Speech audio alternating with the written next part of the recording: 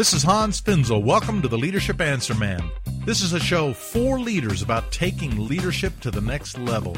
Whether you're a seasoned leader or just starting out, I promise to give you practical leadership tips that you can use this week. No matter what your leadership situation is, I can help. Remember, leaders make things happen. My passion is to help you lead more effectively. Welcome to episode 23, how to make the best decisions as a team. Oh, decisions. Wouldn't life be great if we never had to make any decisions? Leadership is so much about making decisions, and how we do that really puts a mark on what kind of leaders we are. I have met so many people who are frustrated by the lack of great decision-making processes in their organizations, in their ministries, their businesses, their churches. Here's what we're going to cover today. What are the symptoms of being a dictator that doesn't do well at a decision-making process? Number two, why is it so popular to be a dictator and control things and be a control freak? Number three, we're going to talk about how dictators can tend to dominate. Number four, how to make decisions with the input from the team. And fifthly, I want to talk about flat organizational style, how to move your organization to have fewer layers. I want to remind you that the show notes for this show, as always, are on my website at hansfinzel.com. Check it out. There's lots of other good resources there. If you're looking for any leadership coaching or mentoring or maybe some consulting for your organization, I am available, and check it out. I'm also doing speaking on leadership, so check out my website, hansfinzel.com. Also, if you go into the podcast tab, you'll see my directory that has all the previous shows in case, you can find that directory on iTunes as well, but if you want to, you can find it on my website as well. Let me tell you a couple stories. I just ran into a young lady the other day. I was speaking to a group of young adults here, young college students here in Colorado. Really a great opportunity. And afterwards, one of the gals came to me, almost tears in her eyes, 22 years old, Sarah. And she was so frustrated. She'd only been there for a few months in this particular ministry assignment. And she said, nobody trusts me, and I don't have the power to make any decisions at all. I'm told that I just need to do what I'm told. Everything is prescribed. Everything has a procedure, and there is no deviation from the prescribed method by which everything is done. She felt trapped. She felt powerless. And probably some of you listening today are in the same boat. But if you're the leader, does anybody under you feel that way? If the leadership makes all the decisions and nobody down below is empowered with any decision-making, you find some very frustrated people. I've always been of the opinion that as much as possible, we leaders should push decision-making downstream as far as possible to where the action is. I remember reading about Southwest Airlines years ago, one of the most consistently profitable airlines in America, and they have a culture of empowerment and decision-making on the front lines. It's one of their cool features. The people at the ticket counter and the people at the gate where you're loading or unloading the plane have a tremendous amount of power to make decisions that in most airlines they got to call a supervisor, who has to call another supervisor. Or I know I won't mention the airline that I fly a lot, but it's certainly not like that. And what I get, a lot of people just tell me, you know what? The computer won't let me do that. That's the standard answer. So they are the slaves of the computer. People like to sense that they have some power to make some decisions. I ran into Tom not long ago, and Tom was telling me, Hans, I get to make decisions, but I have to take every one of those decisions and run it by the boss before it's actually set in concrete. So even though he tells me I have a lot of decision-making authority, you know what? If I have to run every one of those decisions past him, I don't really have the authority to make decisions. And frankly, I'm miserable and I'm frustrated because, and again, it's the same thing. People need to sense that they have some stake in the outcome. And if they're never allowed to make any decisions, then they really don't have a stake in the outcome. He said, Hans, I have no power. I feel powerless and frustrated. There was a sheriff who called me one day a number of years ago. In fact, I tell the story in one of my books. I received a call from a sheriff in Florida. At first, I thought I was in trouble. Funny, last night, Donna and I were going somewhere, and we were coming up to an intersection not far from our house, and a police car was coming the other way and just pulled right in front of us and stopped us. And I was freaking out. I'm like, I haven't done anything wrong. I don't think I was going faster than the speed limit. Speed limit was 35. And I was like, you know what the feeling every time you get, yeah, you guys are listening or never get pulled over by the police, right? Well, if you ever have, you just get this terrible feeling, what have I done wrong? Well, it turned out there was a huge accident at the next traffic light, and he was telling everybody, you got to turn around. There's no way you can get through that intersection right now. There was just a big accident. So we did a U-turn and went on our merry way, and I just kind of laughed at So this sheriff calls me from Florida, and I thought, well, I haven't been to Florida in a long time, but I feel like I'm in trouble. But he was an elder in his church and had just read my book, The Top 10 Mistakes Leaders Make, and he was telling me all the lay leaders in his church felt that the pastor was going in the wrong direction. And this guy, the sheriff, who was also an elder in his church, just wanted my advice. He says they were being smothered by a close-minded leader. He asked me, are we right to oppose our pastor when we all disagree with him as one?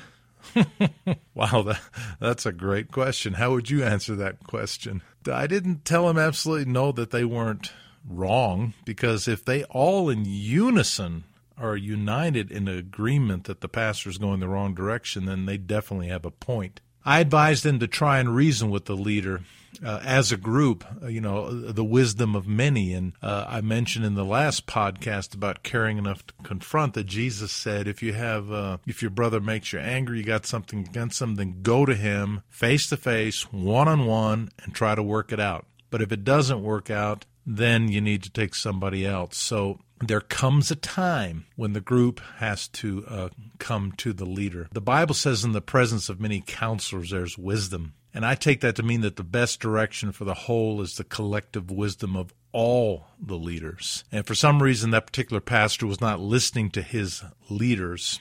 And unfortunately, in this case, the pastor wasn't open to input. It's interesting that I just also 2 days ago got an email from a lady down in Texas who was telling me that, I work in this company. I just don't feel like my leader listens. And I was just saying that, and that's such a key part to making healthy decisions, how to make the best decisions as a team. Leaders don't need to do what everybody asks them to do, but they really need to listen and get input. I'm a huge believer in not being a dictator in decision-making, but receiving input.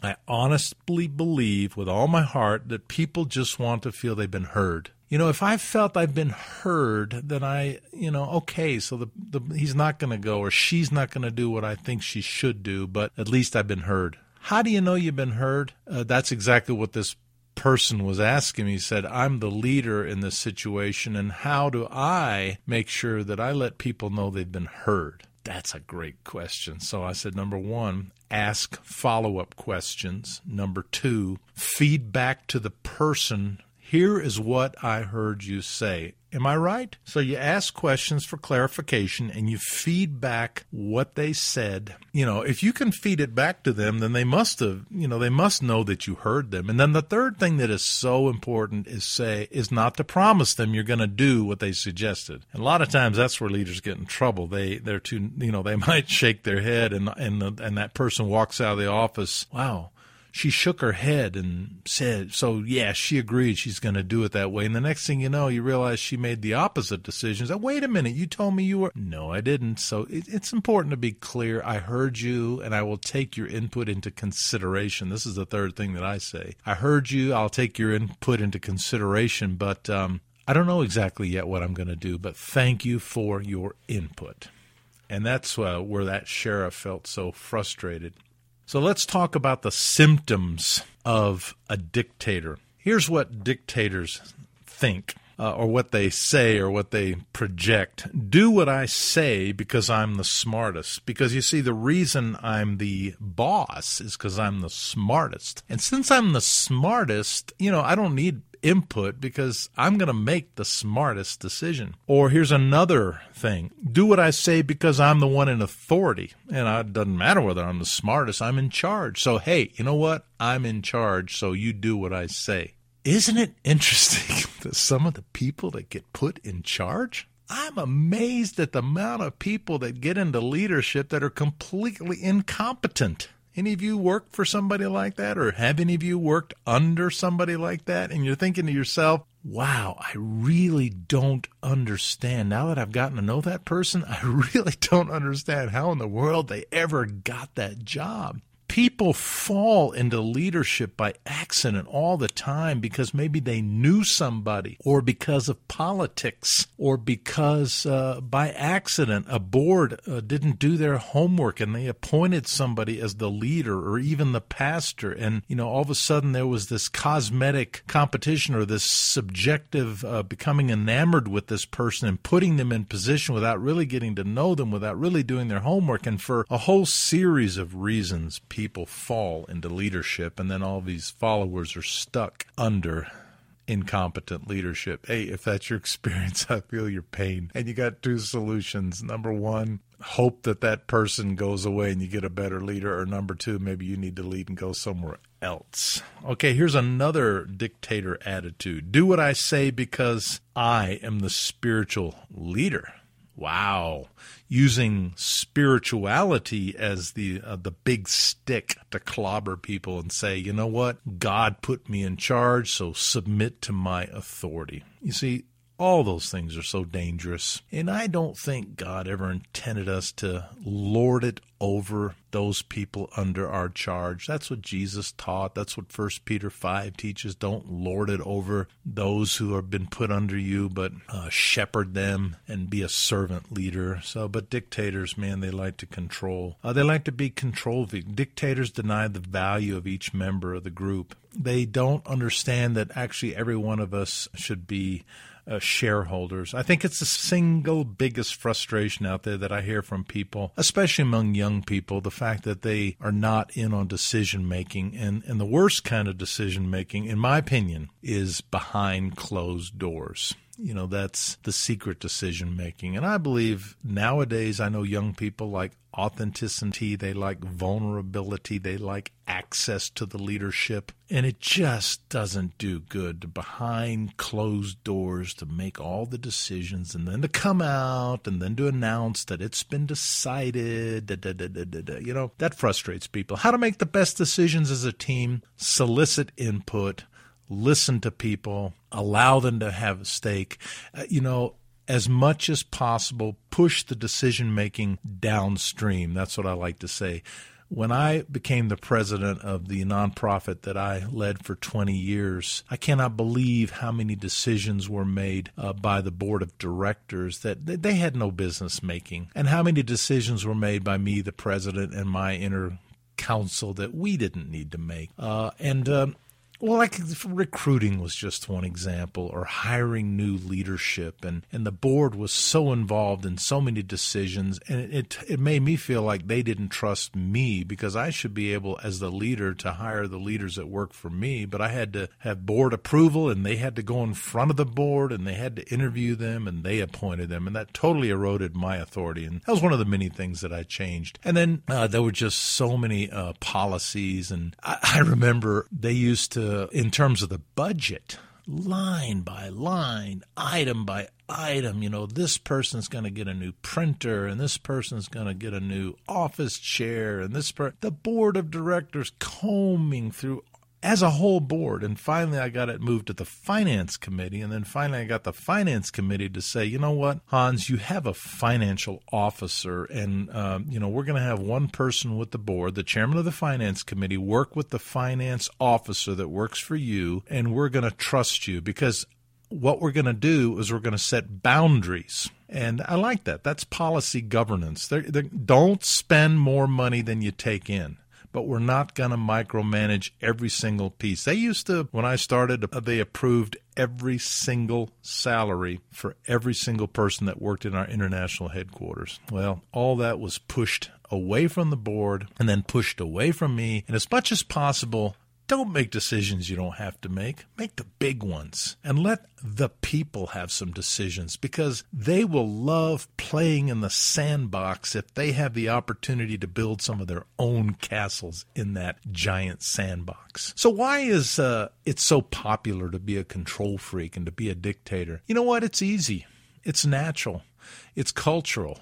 It's worse in other countries than it is here in America, because I know, and I've spent a lot of time in Africa where you have these tribal cultures where you have a chief. I remember going to this one particular village in Mali, West Africa, and there was a chief of the village. And when I came into the village, I was this huge honored guest, and they ushered me immediately right to the chief's little mud hut. And he was sitting in the door waiting for me, and we sat there together, big shot with big shot.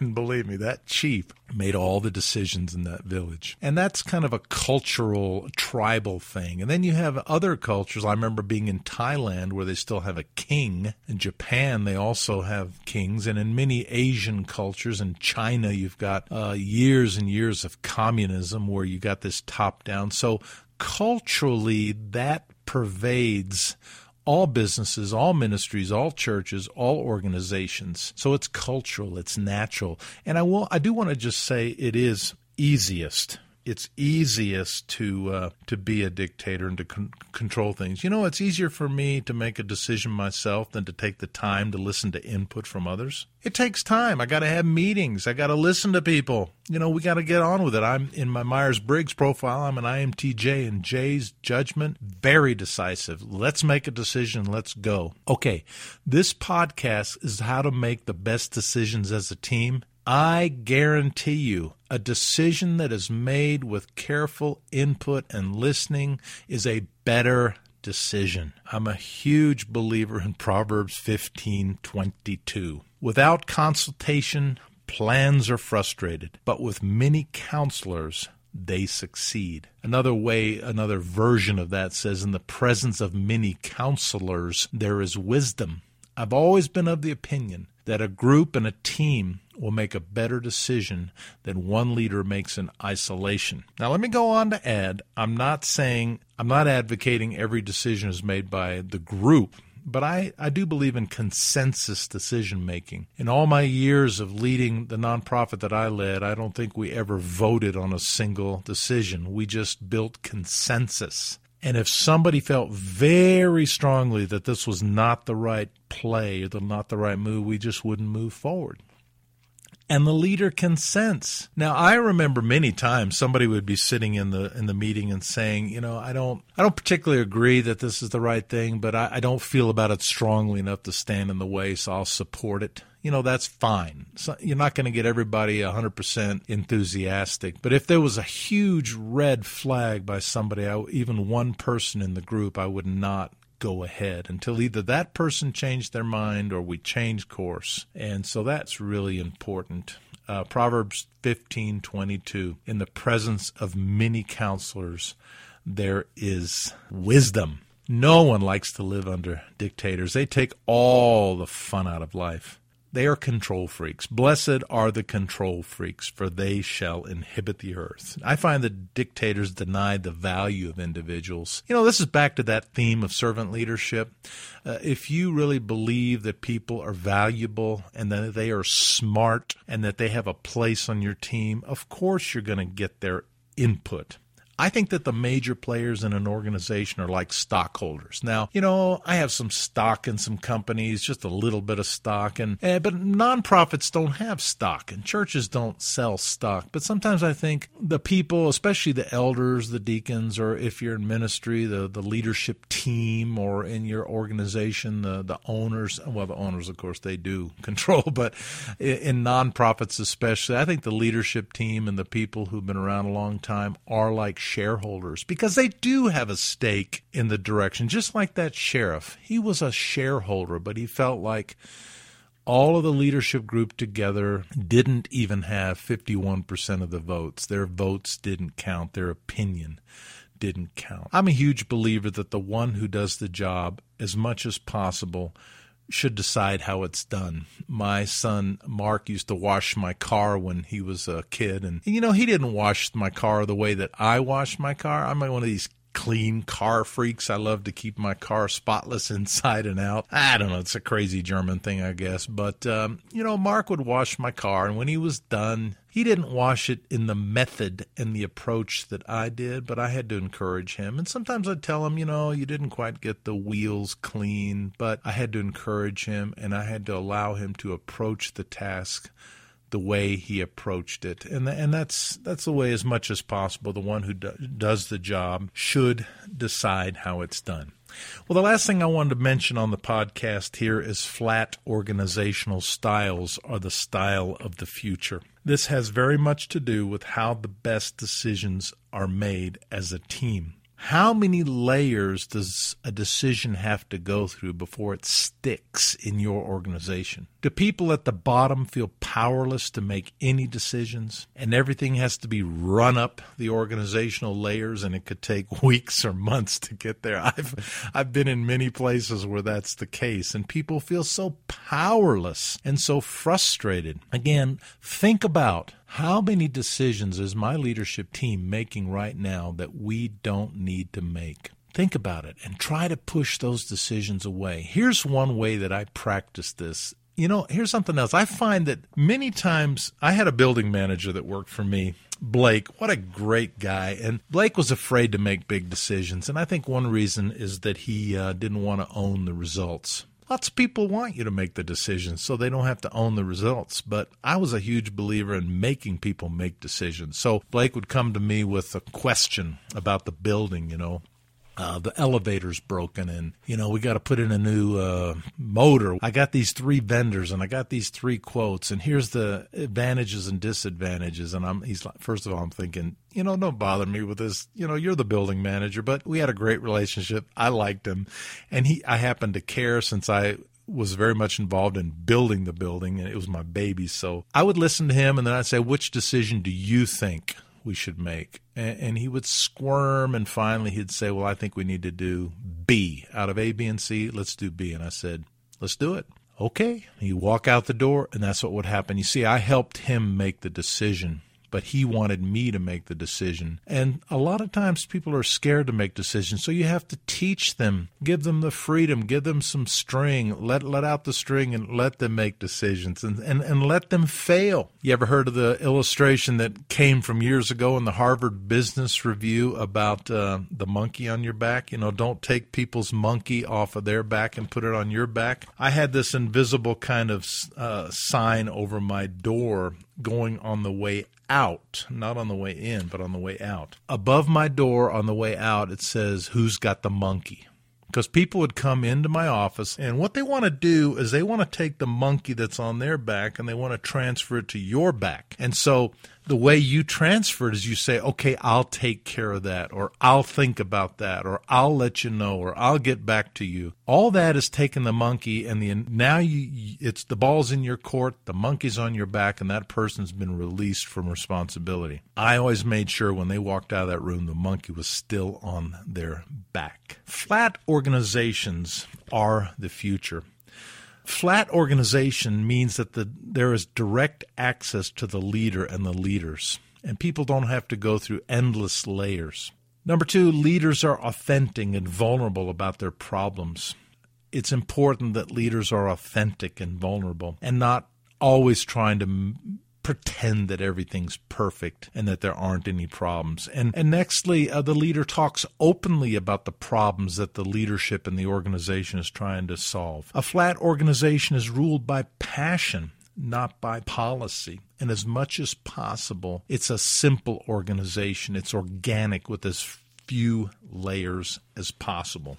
That's a flat organizational style. So let me finish by my list here of how facilitators, how great decision makers lead. They delegate decisions as much as possible. They involve others as much as possible. They view truth and wisdom as being distributed throughout the organization. They are developers. They see people as their greatest resources for ideas that will bring success. They give their people space to make decisions, and they let those who are responsible decide how jobs will be done. Let me remind you that all this material, a lot of it that I've shared today, is in my book, The Top 10 Mistakes Leaders Make, and that would be in chapter number 5. I've also put some of these lists on my show notes at hansfinzel.com, and I would just love to hear from you. Let me ask you a question. I would love to hear from you. Can you tell me about a terrible decision that you made that you really mishandled and how it kind of blew up in your face? Would you be willing to do that? I promise I won't quote you. Secondly, would you maybe share with me instead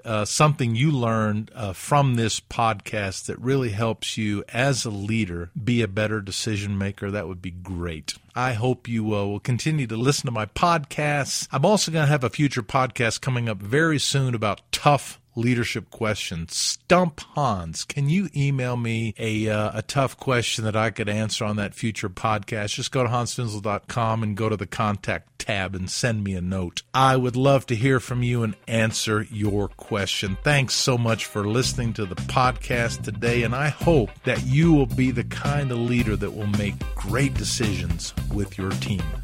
This has been Hans Finzel. Thank you for listening to the Leadership Answer Man. Remember that leaders make great things happen.